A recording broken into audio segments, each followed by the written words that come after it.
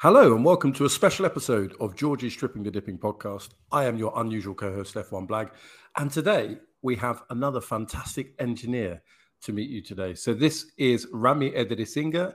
Ramy, welcome to the show. How are you doing? Good. Nice to meet you, Blake. Fantastic. So the first question I always ask is if you're introducing yourself to someone new, how would you introduce yourself? Who's Ramy? So I am an engineer at Williams. I work on the cooling system, and I guess ethnicity-wise, I'm of Sri Lankan heritage, and born in the UK and grew up in the US. Okay. I mean, because I can hear a sort of Atlantic lilt in your Yeah. accent. When did you move to the US? We moved in 1990, so I was like 2 years old at the time. We're of a similar vintage. Fantastic. Okay. Where did you move to in the US? Los Angeles. That's okay. So you moved for the weather, hopefully. I don't know. I presume your parents had some good work out there. Yeah. My father was in the real estate business, so at that time it was quite hot in Los Angeles. I can imagine. Yeah. Okay. So, I guess the first question or second question we like to ask, because this is a motorsports podcast, is what are your first motorsports memories? Do you remember anything? I guess you don't remember anything. Okay. So you're in California. What's the first time you really encountered motorsport? Um, I think the most prominent memory I must have been about, I think, 12 or 13. And like my mother knew I was really into cars, but she didn't really know much about motorsports. And neither did my father really. So they asked one of our friends at school, their father, to take us out to a race event. And so me and his son, we went on a camping trip to the California desert area. And in the States, oval racing is really big, and then dirt oval racing is really big. So they'll do clay pack around a dirt oval, and then you get these methanol powered 800 horsepower tube frame cars that just go and just drive and slide around the dirt. And as a 12-year-old, it's the coolest thing in the world. So that's my very first memory of motorsports, I guess. Fantastic. We know a little bit about dirt ovals on this show because we've had Taylor Ferns, who was basically the most successful female racing driver in dirt oval history, and she's in what's called exactly. She's in the USAC Silver Crown Series. So it's a series that's had sort of the Andretti's in it. It's had sort of it's as you say, it's like a staple of American motorsport, but it's something perhaps in the UK or Europe we don't have so much. It's fantastic. So what was your second motorsport memory? How did you evolve from sort of seeing that on that trip? Where did you go next? Second motorsport. It's probably a while later. When I was in high school, this was around the time when drifting was becoming really big. And the area I grew up in, Southern California, was it's historically very famous for drag racing and the import drag racing. So a lot of the Fast and the Furious franchise was filmed in the area that I grew up in. And a lot of those people that were involved in those kind of racing series, they got into drifting from the first days. So when I was in high school, there was this Japanese tuner shop very close to where I lived, and we would pass by it all the time. And I just remember one day me and my friend just worked up the courage to go there, and they had their drift cars out there. And I think head mechanic, he actually went and showed us all the cars and explained how they all worked. So from that point on, I started just watching that sort of stuff a lot. And so that's probably my second big motorsport experience. I mean, drifting is something, I remember it. It's sort of got a cult following in the UK, I want to say in the early noughties, and definitely a Japanese inspiration.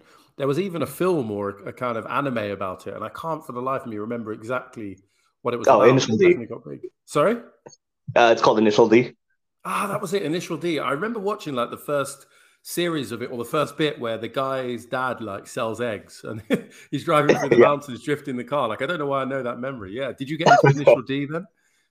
Oh yeah, I was me and my friends, we were just so crazy about it at the time. But that I think that really got me interested in just cars in general and building them. And then at the same time, my one of our family friends owned a German car garage, So during the summers, I would go and help him out here and there. So I learned a bit about like BMWs and Porsches, and like I think the combination of those two really got me interested in cars and racing. Amazing. And of course, you're basically like currently an aerothermal engineer, and you've kind of graduated with a master's in mechanical engineering, and kind of you have an incredibly impressive CV. So like you got that interest, you were helping out at that German sort of car garage. You went to study. What I find interesting is when you turn, I don't know, a passion into something that you've got to study or work at, for some people it changes, but evidently for you, you've then pushed through and turned it into your career. Did it change at all when you then went to university and started studying it, or is it the same passion since day one? Um, I think it's the same passion because like I I think for me in motorsports, my interest is first from the engineering side and then second from the sport and driver side. So I think in many ways, motorsports was just an extension of a curiosity of engineering.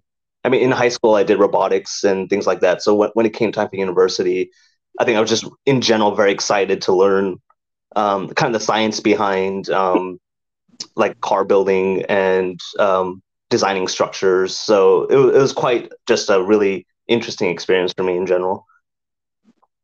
No, it makes a lot of sense. And we just had a guy, Ryan, on the show, the previous episode, who is trying to kind of connect robotics and bring it into the classroom in school as a kind of early years, I don't know, introduction to what you can then do in motorsport later for kids. So, yeah, it sounds like you were kind of an engineering nut from the beginning. Oh Um, yeah, for sure. Tell our listeners then what an aerothermal engineer is. What does that mean? Sure. So um, most people, when they think of aerodynamics, they just think of the external body work of the car, the wings, the diffusers. But another really important part in an F1 car is the cooling, because your power unit in general, like it has to operate within a certain temperature range. So there has to be someone that designs all the ducting and the flows that go inside the car. And the challenge with that is that you can't deliver too much cooling to the car, but you also can't deliver too little. And part of the aerothermal job is figuring out how much airflow do we need to direct inside the car to adequately cool it, then designing the cooling system. So also looking at the water system and the gearbox oiling system and figuring out how big do we need to make the exchangers and what the requirements are. And then the other hard part is you also can't make the car too heavy. So you're balancing between your airflow and your water flow needs, um, your weight needs, and then the overall power and reliability requirement. And then the additional thing is that like for the airflow that you use to cool the car, it negatively impacts the aerodynamic performance of the car. And so you have to find that balance because your traditional aerodynamicists don't want to have a lot of your cooling flow interrupt their perfectly designed um, external body work. So it's just a kind of like a multifaceted part where you're partially an aerodynamicist and partially a mechanical engineer. Like trying to break it down for a mere mortal such as myself. Okay. No, no. I mean that made a lot of sense. But does having more cooling, does it create additional drag, or does it just distort the airflow over the car in a way that you wouldn't want? What's the main problem you're trying to avoid or minimize? Mostly the distortion, because like the cooling air after it exits a radiator, it has a lot of low energy, and that low energy airflow really kind of negatively impacts the car, like where sometimes you want high energy airflow to go to. So that's part of it, and then yes, the drag is also an issue, depending, and it really depends on the circuits. Like certain circuits are very drag sensitive, so that the drag input of the cooling system can be an issue. But I think a lot of times it's more the distortion of the flow field, as you were saying. Makes sense. And like, I guess my memories of cooling, because I'm sort of an unashamed fan of Lewis Hamilton, my memories of cooling are probably when Mercedes went to maybe Austria and I don't know if it's because it was hot or it's a little bit up in the mountains. It caused them problems, and they perhaps didn't have enough cooling on the car. Presumably, there's a variation across the season. Some tracks, you don't need as much. Others, you do, and you've got to develop a car that kind of hits the right range. Without revealing any trade secrets about Williams, I mean, are there any commonly known tracks where it's harder to cool the car, or where actually you'd have too much cooling?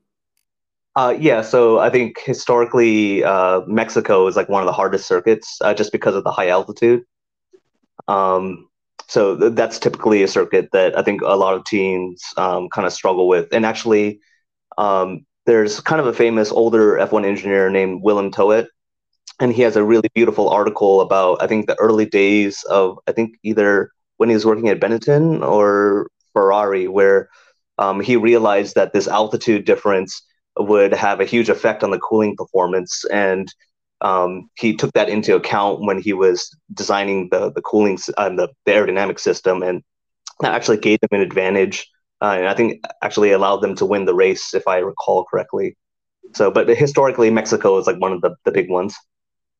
Yeah, I guess that makes sense. And Mexico kind of had a hiatus on the sort of Formula One calendar. It was there back in the sort of 80s, early 90s, and then came back in the mid teens. So what happens then if you can't cool the car sufficiently? What's the biggest problem? Is that the engine temperature? Is that then meaning you're gonna have to run, I don't know, not not accelerate the car as hard? I mean, what countermeasures do you have to take if you can't cool the car effectively? Yeah, so I think the first thing that they'll try to do, and this I guess depends on the power sensitivity of the track. Like if the track's really power sensitive and you need more power, they'll try and just open up the bodywork as much as possible. Even if like you get to the point where your cooling exits aren't big enough, then they might even go as drastic as like cutting additional holes like up to the legality, which is something you don't really want to do because that ruins the aerodynamic performance. But then if it's less power sensitive, then yeah, you could ask the driver to change their driving styles in such a way that the demand on the power unit is less. Wow, that's fascinating. Or I can assure you this is not a kind of exam or like a question. Like I'm fascinated by this. Okay, and we've definitely seen. I'm sure we've seen teams get a knife out or a blade or something and just trim certain things, remove tape, etc. Yeah, it's fascinating. Okay, well, I mean, where do you find yourself working? Obviously, you're based in Oxford. You've got a fantastic job at Williams. So, are you based in the factory? Do you get along to the race weekends at some points, or where do you find yourself based? So I'm mostly well at the moment 100% factory based.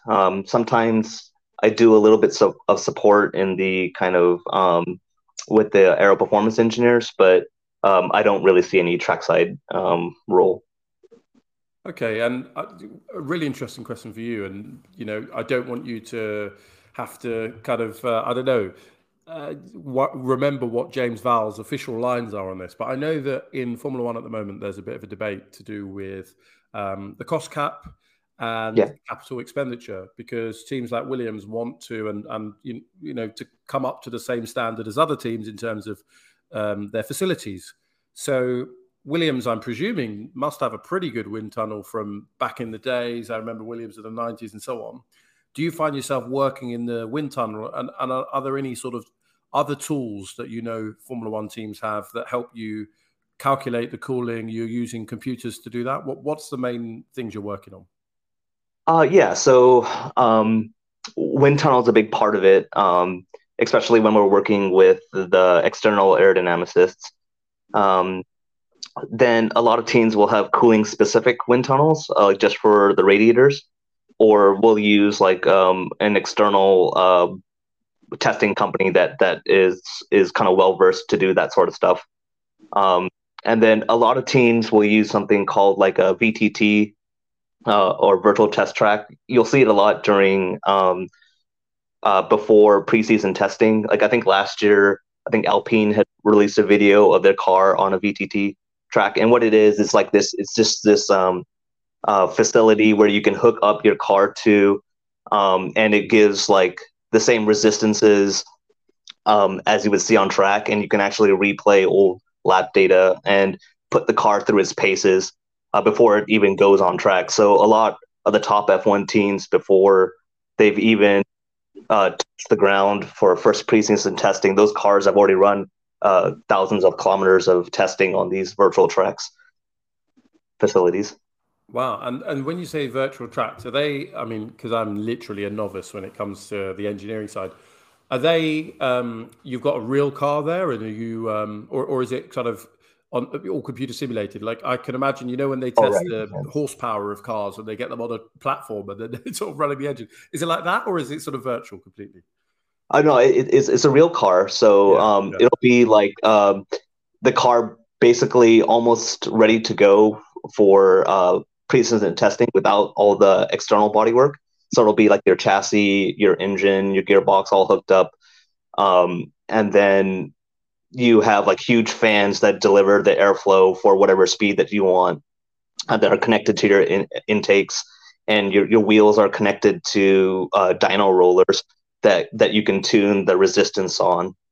And then you have a computer control that basically can give the throttle profile of what a driver would give for like a different track, I guess, or design criteria that you want. Fascinating. So it's like you're saying you get the telemetry from, I don't know, driver doing, I don't know, Interlagos or wherever, and a computer is almost replicating the delivery of the throttle and so on and so forth. Correct. And like because like you're actually now moving the physical engine for those kind of throttle demands, you can actually like see how your cooling system or your gearbox system is responding to like a kind of like a real life scenario. So it gives you an idea of how well your design is, and allows you to kind of react to issues before you even hit winter testing. Wow, so you're like ahead of the curve. And so like my question, so that was a fascinating insight into the technical side. I'm also interested into like the managerial side. So in organizations, obviously for high performance teams, you often have roles that, as you've described, you've got your sort of external aerodynamicists and you've got your aerothermal engineers, and they've got different jobs that have shared interests, but also competing interests. And the tension, which is not a bad word, you know, you have to get their kind of interest and tension in a way that delivers the best possible performance. So like, how do you manage that relationship between your team and the kind of external aerodynamicists? Because clearly you want the same thing, you want the car to go quick, but you have different priorities. So like, how does that relationship work?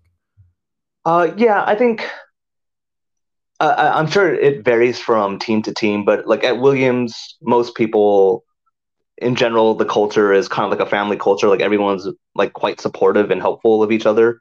So especially like with the external aero guys that we work with, we have a very close relationship with them. And so usually like their demands are probably the most important, like as far as like getting the performance.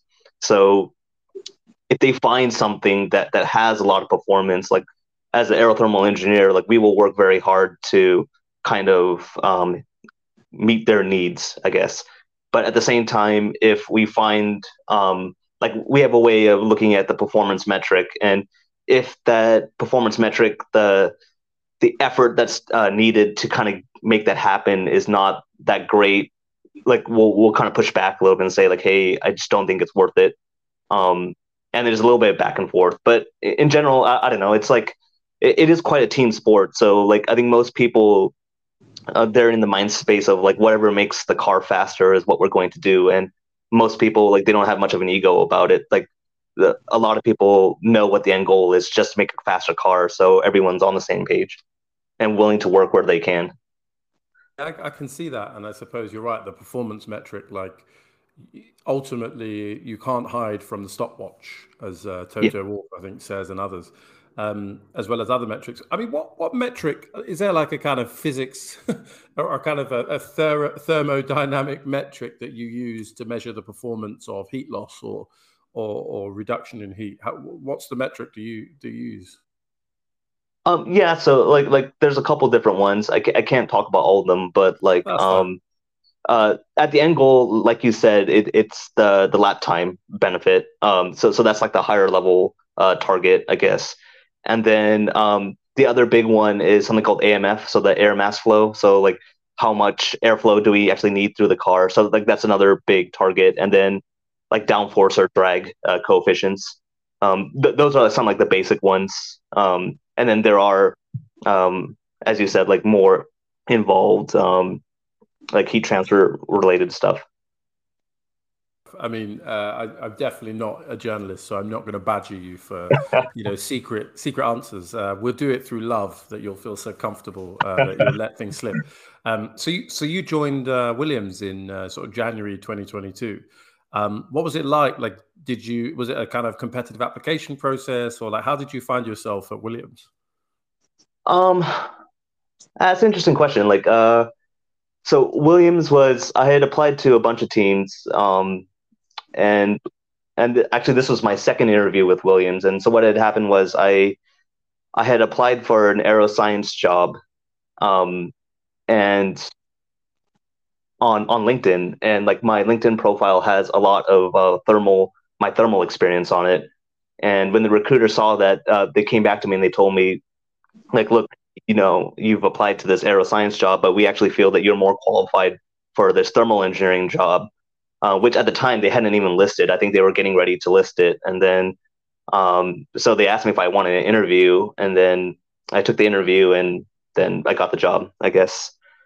So it was kind of like being at the right place at the right time. But there were many years leading up to that kind of built to that point, I guess. No, I can see that on your CV. I mean, the thing that makes me smile now is that one of our previous guests, Sam Leeks, who also I think used to work as a composites technician at Williams a few years back, she was talking about the power of LinkedIn. That people sort of recruiters obviously look at that as a key way to sort of spot people that would be extremely suited to the Formula One world. I think she's worked at Alfa Romeo and of course Red Bull. So you prior to that you were in California. So you mentioned that you might not have actually been looking for a Formula One job.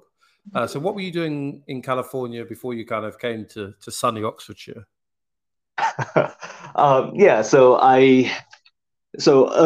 graduating from my bachelor's, I moved back to California, and I was working at a company called Advanced Clutch Technology, and we were designing kind of like clutches for like drift cars and drag racing cars and a little bit of road racing cars here and there. And while I was doing that, I got involved with this time trial / time attack team.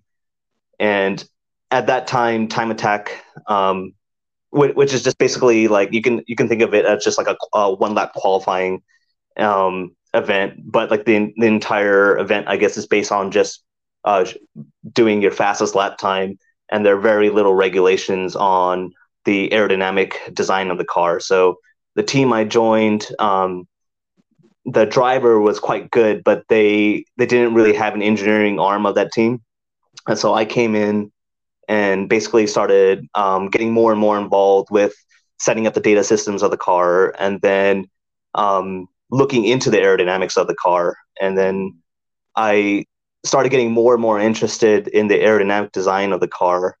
And coming from a mechanical engineering background, like you only take a certain amount of fluid dynamics classes, so you don't necessarily have the entire background that a traditional aerodynamicist does if they do like an aerospace engineering degree. So at the time, I started realizing that I was kind of hitting the limit of what I knew and what I could read in books. So I went in, and while I was working, I did kind of like a part-time master's over many years. And from that, that master's had like kind of like a thermal fluids degree, but it allowed you to use the university wind tunnel and kind of get experience in aerodynamic testing like that. So between the grad school and then my full-time job and then working at Jaeger Racing, I was kind of developing like my aerodynamics background. And then after finishing my master's degree, I decided to kind of look into doing more professional like aerodynamicist role rather than just kind of like an amateur team. And the rest, as they say, is history. Yeah.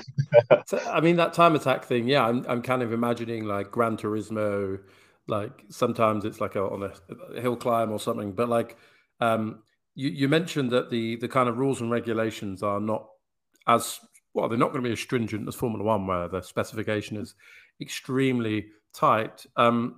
So, did you find yourself in your time at Jaeger Racing, like coming up with potentially innovative approaches, or did the cars all look quite similar by the end? Like, what were your fondest memories as the sort of aerodynamics guy there at the Jaeger Racing? Um, I guess there are two fond memories. One was um, there's this one track in Southern California that's quite famous called Willow Springs. It's a nowadays it's kind of an outdated track, but in the 1950s and 60s, it was probably one of the most important tracks for sports car racing.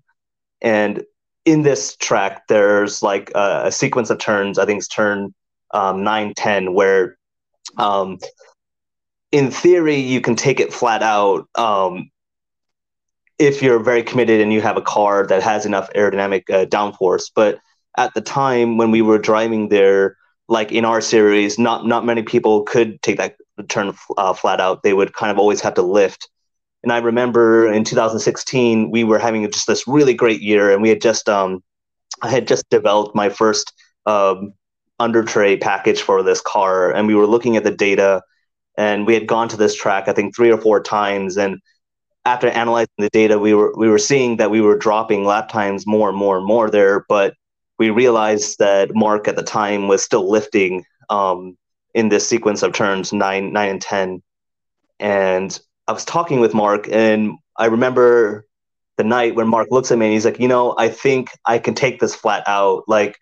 And to give an idea of this track, like if you make a mistake, this track is located in the desert, so you would fly off the track and go straight into like desert sand and crash the car. So you had to be quite committed on this track to do that. And I remember being at that event, and we see him going out on this flyer lap, and like my heart's like really pounding, and I see him going like past turn 8 now into 9, and then he just nails it, hits the throttle full committed, and he's going into this turn I think like 150 or 140 miles an hour.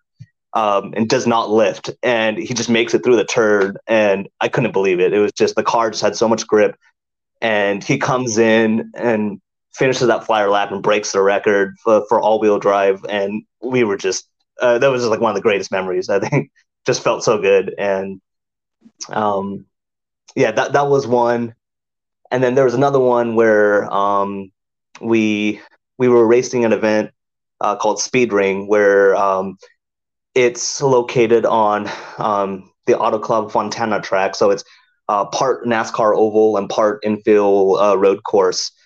And on these oval courses, because of the banking, you can really get some like strong speeds, and because of that, your aerodynamics package works even more. And I remember Mark was doing his flyer on this Roval course, and he came into the pits and he told me, he's like, Ramy, I wish you could drive this car because I can literally feel the car being sucked down to the ground.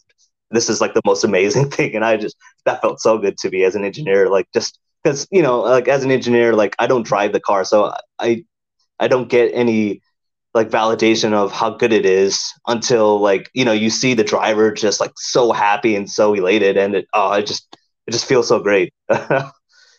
Amazing. Yeah. I'm while you're talking, I'm looking at the tracks. I mean, I was looking at the Willow Springs. I love some of the names of the corners here. You've got Rabbit's Ear. What else you got? Budweiser Balcony. Hopefully, I'm on the right track, but it looks Yeah, it's probably Big Willow. Yeah, Big Willow, right? Exactly. Yeah, because there's a load of different configurations. Yeah, and you're right. Like, if you're listening to the podcast at the moment, just Google Willow Springs Raceway. There's a picture of it from the air. It's basically in the middle of the desert with a bit of a mountain behind it. You definitely don't want to crash there. I mean, fantastic. Kudos. Great work. And talking of deserts, so you kind of found yourself successful with your interview and moved to Williams. Like, something I'm also fascinated about as having lived abroad, moving from the US to the UK, and obviously you were born in the UK, but probably don't have like many memories of it. How have you found the cultural differences, or the kind of difference in sort of how you live between here and there? What are the main things that come to mind? I I guess the first one that stuck out is like naturally everything in the UK is a bit smaller, so your rooms are smaller, your restrooms are smaller, and that took a little bit of getting used to coming from California, where the houses are much larger. And I think cultural wise, especially like even working practice wise, I think British engineering culture is a little bit more understated. So sometimes it's hard to understand if you're doing a good job or a bad job, or if you've really made a mistake. Whereas in the US, I feel like we tend to be a little bit more overstated or extroverted. So it comes off across easier. So I think that was a little bit of a harder transition. Yeah. And on that point, I definitely find when I'm working with colleagues, some people do need a bit more sort of expressive feedback, because if you don't tell them they've done a great job, they might assume like you hate them or something. And equally, like, British people don't really express like with pure anger when they're upset. There's a Twitter page called Very British Problems, which had something today. I don't know if have you seen that? Very British Problems? I've seen some of their posts. Yeah, so today, like it said, things that British people say when they're absolutely furious. And and basically it just says like, what do you think you're doing? And if you, or can I help? Or now look, things that like actually as a Brit, when I'm saying these, I'm like panicking, but like they're not exactly direct in explaining our sort of dismay. So like as an engineer, when you're, I don't know, pitching an idea, or when someone's giving you feedback on something you've done, presumably you're having to kind of turn on your radar even higher to sense whether they're happy or not. I don't know. Is that right? Yeah, that's correct. I definitely got the "can I help" a bit. So like where I was starting out. So definitely that took a while to like understand what was going on. Weird. We speak the same language. We watch the same Netflix, and yet for whatever reason, there's so many hidden differences. Not least the weather, sadly for you now living in the UK. Although this year, this summer's better than last. I think I'm trying to remember. Oh yeah, definitely. I think so. So talking of sort of the seasons and going from last year, when you had your drivers with Nicholas Latifi and Albon had come back. Is that right? I'm trying to remember when Albon came back. Was it last year? He's doing such a good job. And then this year, you've sort of switched to Logan Sargent. And of course, the big change is that James Vowles is your team principal. When these personalities at the top of the team sort of change, be it the driver, the team principal, do you notice a shift in the kind of atmosphere in the team or the culture? You talked about the culture earlier. Yeah, I think so. Like in the sense that like I think one of the hardest things about F1 is that everyone in every team works very, very hard. Like even the 10th place team, the engineers are putting in very long hours to make a car work well. And when you're winning championships, like that hard work that you put in is instantly rewarded. So you feel good about what you're doing. But when you're at the bottom of the championship, like you just think like, I've put in so many hours into this car, I've broken sleep to make this work, and my car is finishing last place. It can be quite an emotionally detrimental thing for the factory staff. So I think this is where the drivers and like the team principals have a huge role in kind of motivating the factory or bringing up that kind of atmosphere. Like I think sometimes you'll hear James Vowles talk about it, like where the heads are lifted up high this season, and it's a true thing. Like the more the better your cars do, or like when we see Albon like finishing at such high places or qualifying at such high places, it really feels so good because how much hard work you put into it, and like finally we can see some benefit from this result. So I think the team principal, and even to like a seasoned driver to a certain extent, really does play a big effect in just like boosting the overall morale of the team. Like I think in general, if you're an F1 engineer, you're already a highly motivated person, but it can get to you sometimes if you see your car consistently finishing last, or like just like anyone, if you're on social media and you see that your team is like just the butt of all jokes or of a meme, like it does feel like it hurts, right? Because you put in so much of your blood, your sweat into this, and like just to think like, wow, it's not even worth it at some time. So I think that's where I think like someone like James Vowles, I personally find like very inspirational, and it really does like pick up your motivation again after setbacks. You definitely get that sense with James Vowles, that he's a kind of very thoughtful leader. Like, I've seen him appear more on sort of the world feed or on sort of Sky Sports F1 during the broadcast. The things that he says about the performance of the team publicly, he does his YouTube videos or kind of debriefs and Q&As. I mean, obviously, this is only me seeing what he's projecting outside of the organization, but it definitely feels like he's being sort of transparent and motivating. And, obviously, it's still quite a few races to go, but Williams in P7 in the championship at the moment, which would be, I think, your best result for quite a while, certainly towards the beginning of the turbo hybrid era. So fingers crossed that continues. I guess a question on that front, do you have colleagues that have been in Williams for like ages and ages? Because back when I was a kid, Williams was sort of like Alan Prost, Nigel Mansell, Ayrton Senna, Damon Hill, and Jacques Villeneuve, like champion. Like, do you have people that are there from that era, or is engineering quite a young game? Definitely. So I think the average age of someone at Williams is probably in the 30s or 40s. But last year when I first joined, there was one guy who had recently retired when I was there, and he had been at Williams since 1980. And so he had been around for a majority of all the world championships that we had had, except for I think one or two. So there are a couple like old timers still at Williams. I think a lot of them have started to retire now, but definitely there's still one or two still left. You'd almost want to have like, I don't know, a fortnightly half an hour story time kind of meeting where that guy just I don't know, recounts those days. It's something about the identity of the organization. Like Williams is a big name in Formula One, and I don't know, like, your parents did they kind of get the scale or the kind of reputation of Williams, and how did they react when you got the job?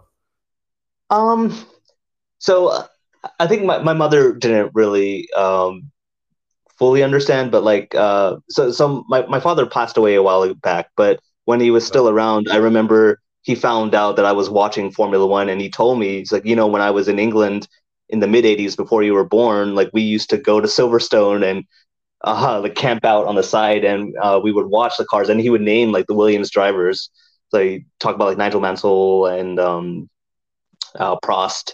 I mean, this is I guess closer to the 90s, but yeah, he definitely knew of Williams, and so I'm sure if he had been around when I had joined Williams, he would have been quite excited.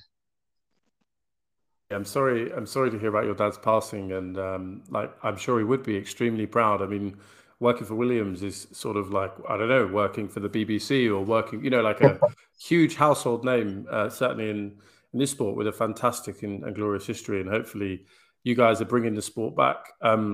Before I switch to a sort of car restoration project you're going to, before I do that, like you talked about like the challenges of seeing, or the ease of seeing your results on the track. If you're a front running team, if you're an engineering that team, you're like, yes, look, I helped produce that rear wing, and now look, we're winning the championship. Williams is sort of, it feels like it's on the way back, because maybe it was 5 years ago or so, they had quite a tricky winter, and they didn't make the first round of testing. Do you get the sense within the organization that it feels like it's on the rebound? Do you think there's still kind of a bit of muscle memory or still some hurt from that experience a few years ago, and the determination to bring Williams back? Yeah, I mean, I definitely feel that we're on the rebound. Like, I've thankfully been able to be part of a couple teams that have kind of gone through this rebirth process, and I feel like the culture is always the same, where like you at the beginning you feel you can sense like there's a little bit of cynicism and negativity just because of years of like downward spirals and hurt. But then you do see slight changes of like, oh wow, yeah, we're actually doing better. And then um, you start seeing people like come up with new ideas or like more open to trying new things that maybe they weren't before. And like maybe I've been fortunate to be at Williams at kind of a better time when we're starting to make this transition, but I definitely see it, at least if I compare it to my past experiences, I definitely see a certain change of outlook. And it's still early days, but I do think that there is a change happening within Williams. And a lot of people who work at Williams, like the heritage and the history is a big part of why they work there. So I think there is an excitement of the idea of like, wow, we could try and bring Williams back to the glory days. I think there is that excitement that is starting to build again. Fantastic. And yeah, that does sound like a really motivating vision to be driving towards. And talking of kind of bringing things back to their glory days, I hear you're restoring a BMW. Is that right? Yes, that's correct. Fantastic. You see, how did I know that? No, it's my co-host Dens who does fantastic research. But yeah, so like, what sort of a BMW is it, and what made you pick that car? Yeah, so it's a 1975 BMW 2002, and the reason why I had this car is, again, my family friend, his father had this BMW garage in Los Angeles, and as a kid, when I was a kid, he owned a BMW 2002 as well, and so he used to take me for rides in it. And as a child, that's like one of my first memories of a cool car. And when I was a teenager, I had saved up all this money from working, and I was looking to buy my first car. And it so happened that he had had a customer who had brought in this 2002 for repair work, and then they just vanished. So he ended up getting the car on a lien sale, and he was trying to get rid of it. And I basically asked him, I was like, hey, you have this car. I'm looking for a car. Would you sell it to me? And so from that, that's how I ended up with that car. And so what does the car need doing? Like, does it drive now, or does it need a kind of Oh, complete no. rebuild? Yeah, it has been driven since 2006. Okay, So fair enough. what I've done is I've taken out all the original 70s engine and transmission, and I'm putting in a newer Honda engine and a newer transmission from an 80s BMW into the car. So like the Honda engine, which might sound kind of strange of a choice, but it weighs about the same as the original 70s engine and makes double the power stock. So that's kind of one of my main motivations to using it. And that's interesting. You mentioned the weight. So does the car need a certain amount of weight for balance, or was it just it was the maximum weight the chassis could hold, and so that was your limit?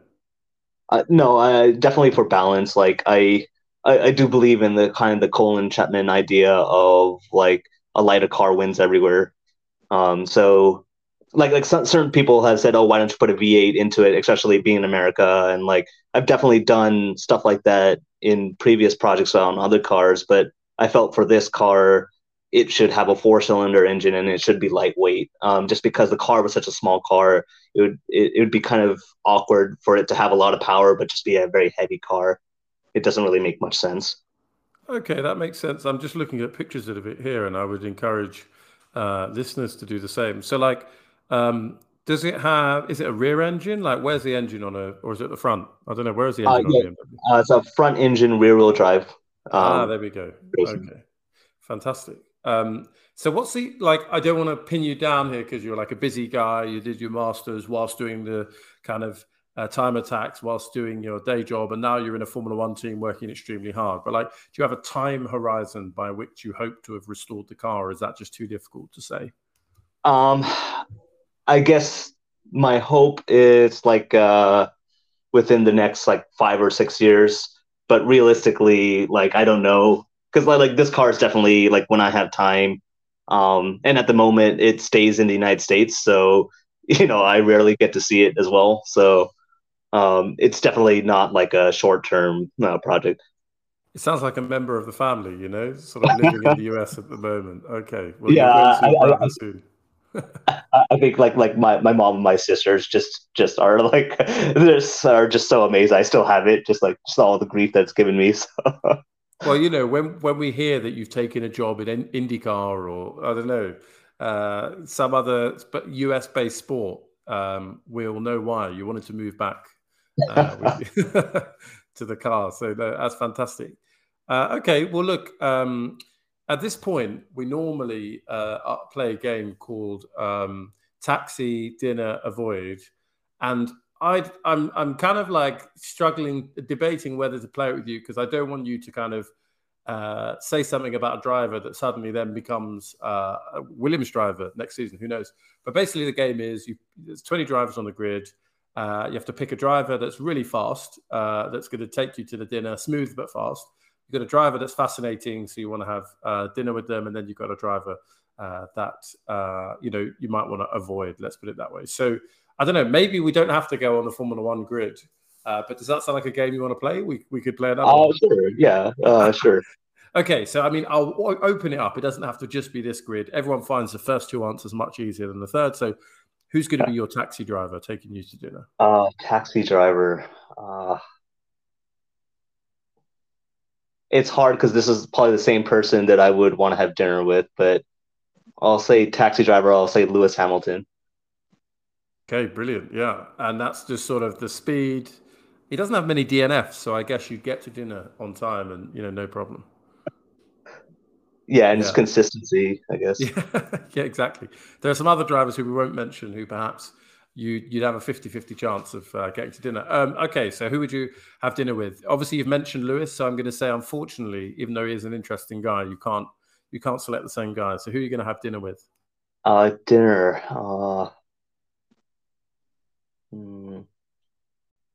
I don't know why, but the first name that's coming to my head is Valtteri Bottas. Nice. I think he seems like he doesn't talk a lot, but I think he just seems like an interesting person. And I feel like he's having a lot more fun these days. He's sort of growing his mustache out. He's having his cereal. He's got, he loves a bit of espresso coffee as I do as well. Okay, yeah, I'm sure he'd be an interesting guy. Okay, so here's and also I suppose he's a Williams alumni and was there when you last got third in the championship. So I hope there's a picture of Bottas somewhere at Grove factory. Who knows? Maybe there is. Oh yeah, there definitely is. Good. Okay, so and he was a bit younger in those days. So okay, this is the tricky one. Which driver would you avoid? So this might be a kind of controversial one, but yeah, probably Max Verstappen. Okay. I mean, I don't. You don't need to elaborate on that, but I know that a certain proportion of our listener base will completely understand where you're coming from. But there we are. Maybe next season Max Verstappen's going to come to Williams, and that's going to be awkward. That's going to be extremely awkward.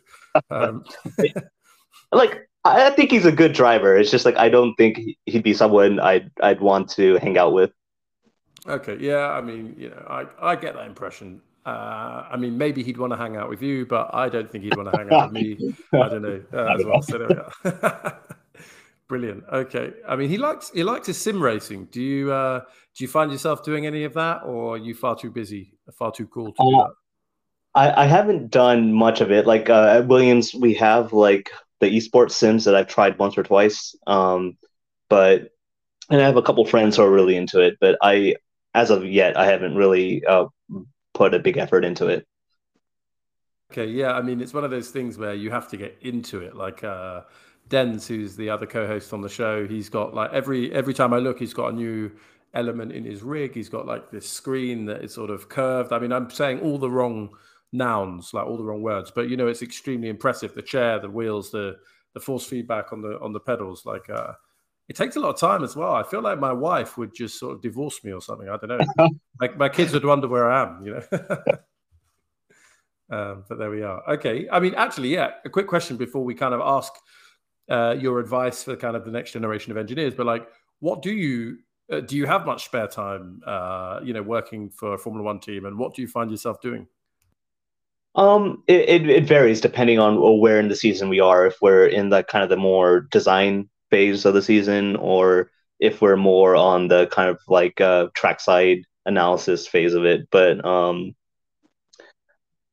I have an okay amount of time. I'd say like probably not as much as a normal job, but I definitely have enough time to kind of like on weekends, especially like sometimes there'll be enough time to I like outside of motorsport stuff. I like hiking and camping. So like I haven't done any camping in the UK yet, but I've definitely gone on like long walks and hiking here and there. And then also on the side, I kind of I'm very big into like the maker movement. So just woodworking or just metalwork and just making things for the joy of it. So I've tried to kind of work on stuff like that. Well, I learn something new every day. I'm just like looking up the maker movement or maker culture. So basically, like you're extremely good with your hands, and like if you know if you have kids in the future, I presume you don't have them now. If they want you to make like one of those soapbox derby races, you could just do that in the blink of an eye, presumably. I don't know about blink of an eye, but like definitely, I could at least attempt it. So Right, right, right. Okay, I feel like we need to end this conversation at this point. Otherwise, I'm going to start commissioning you to build one for an 8-year-old and one for a 5-year-old. So I know you don't have the time. And yeah, and hiking, like you're not far from the Cotswolds there. It's like, provided you get some good weather, it's like a lovely part of England. So definitely worth a look. definitely. Okay, so we're at that point. We love to talk to people from all over motorsport. We've had actually quite a few engineers on, but we've had people from the media, drivers. You know, we've had Mario Andretti, we had Brian Herter earlier this year as well. Like, and we always ask them sort of, you followed a particular path. This is something you're really passionate about, and you've ended up, you know, at the pinnacle of motorsport, right? You're in Formula One. So, what advice would you give to younger people that perhaps have that similar passion about engineering or motorsport? Like, how do like what advice would you give them in today's world to get into where you've got to or where they want to get to? Um, I think one of the big things is that there's no one path into getting into more sport. Like my journey is quite different from someone else's, but the main thing is that to always kind of, as long as you have that passion, to keep on going. Like you're going to hear a lot of no's, you're going to get a lot of rejections, and at times you're going to feel like you doubt your own abilities. But if you have like kind of the love of more sport, and you still really had that fire burning, like don't give up, just keep on going, and eventually it will happen for you. Like I'm really a big believer that like you kind of make your own luck, in the sense that yes, there is the element of luck, but the more you try, you will get luckier. Absolutely. And like a question for you on this, because you know, talking about rejection and also self-improvement, I presume there's a sort of balance between, you know, you don't want to take things to heart in a way that demoralizes you, but you have to take on board or try and reflect on why you aren't in a particular moment as successful as you'd like to be. Like, have you found yourself walking that tightrope of like, maybe sometimes it's really demoralizing, other times it's really inspiring? Like, do you have a reflection on that? Yeah, definitely. I think like probably one of the biggest reflection moments for me was early on when I was with Jaeger Racing. I felt I was ready to kind of take a motorsports aerodynamics job, and I had an interview with a NASCAR team for an aerodynamics position, and it was probably one of the worst interviews I ever had, and it was just quite like I just remember the interviewer just really grilling me on basic aerodynamics questions, and I was like really struggling, and I remember just getting out of that interview just like really demoralized. But then I think after reflecting for a day or two, I realized, you know, now I know the questions that he was asking. These are things I need to learn, and so that kind of spurred even actually the want to go to grad school to kind of learn more. So I definitely had those moments.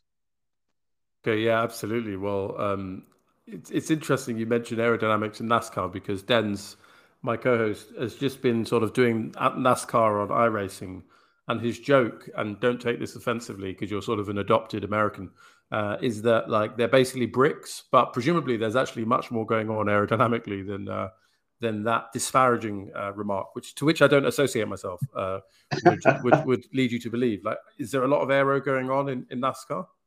Definitely. Like, I don't know the ins and outs of it, but I do know that most teams have full CFD and wind tunnel programs, and they're constantly in the wind tunnel, improving the cars. I'd argue that in US, like top tier motorsport, probably NASCAR has the best opportunities for an aerodynamicist right now. Just because like IndyCar right now, a lot of it's specs, so like there are changes you can do, but I think NASCAR probably gives you a little bit more flexibility. Okay, yeah, I did think that when I suggested you kind of are going to go back and, I don't know, base yourself in California, that actually, yeah, maybe NASCAR is the one. So NASCAR isn't spec, even though, like, to my untrained British eyes, they all look the same. I can't believe I said that, I but you know. Yeah, so I don't know the full rule set. I think they are spec, but I think there's a little wiggle room on how you can set up the cars. And I think for oval racing, I think the stability is quite a important thing from my understanding.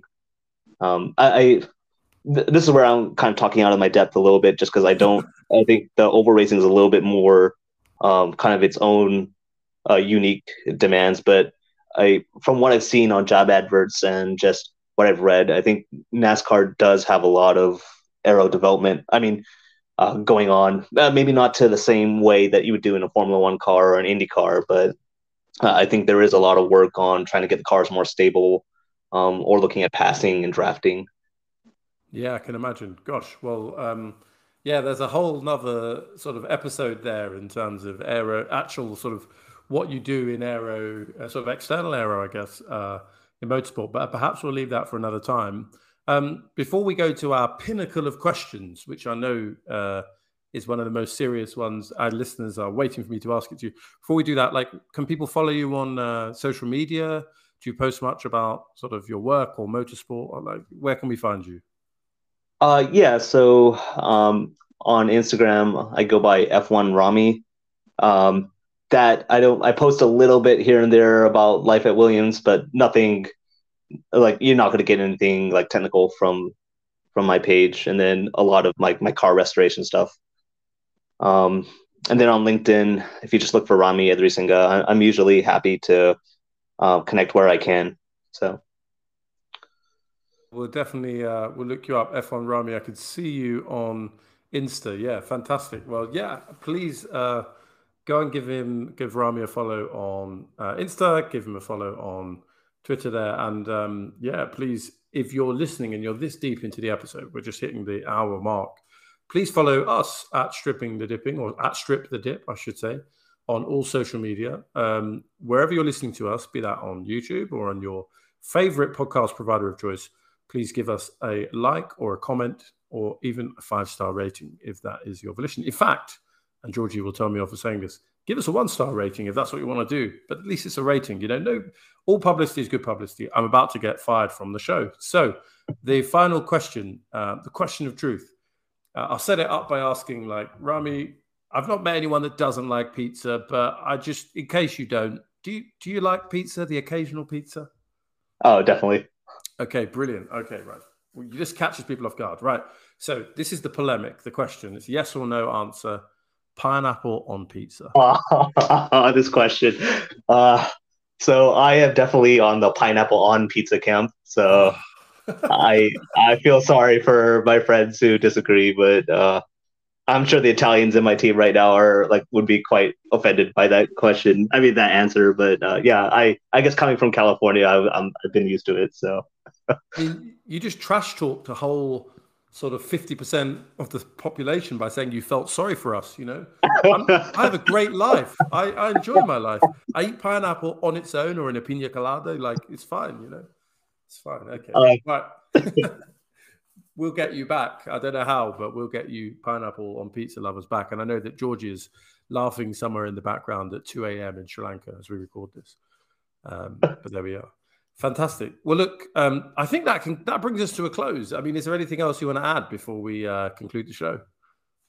just to say thank you for taking the time to interview me, and I really enjoyed the experience. Brilliant. Yeah, well, like, no problem. It's always great fun. I'm always sort of awestruck by people that follow their passion, first of all. But second of all, when they follow it and they're actually getting to do fantastic things, not least in F1. So we wish you every success, even if you choose to go back to the US and look after your 1975 BMW 2002. Maybe he or she needs a name. I don't know. Maybe has it got a name or not yet? So the nickname is Sophia. Sophia. And, okay. Yeah. No clue why I named it that, but in high school I gave it that name, so it just stuck with it. I can see that. I can see that. Like, okay, well, we won't have a competition to name your BMW, but that's a great little name. Okay, well, look, this has been your co-host, F1 Blag. Another episode of season 2, Jorgy'S Stripping the Dipping in the books. What a fantastic time we've had. I'd encourage everyone to check out our previous episode with Ryan Yates. Check out our clips on YouTube. But until next time, I'll see you soon. Goodbye.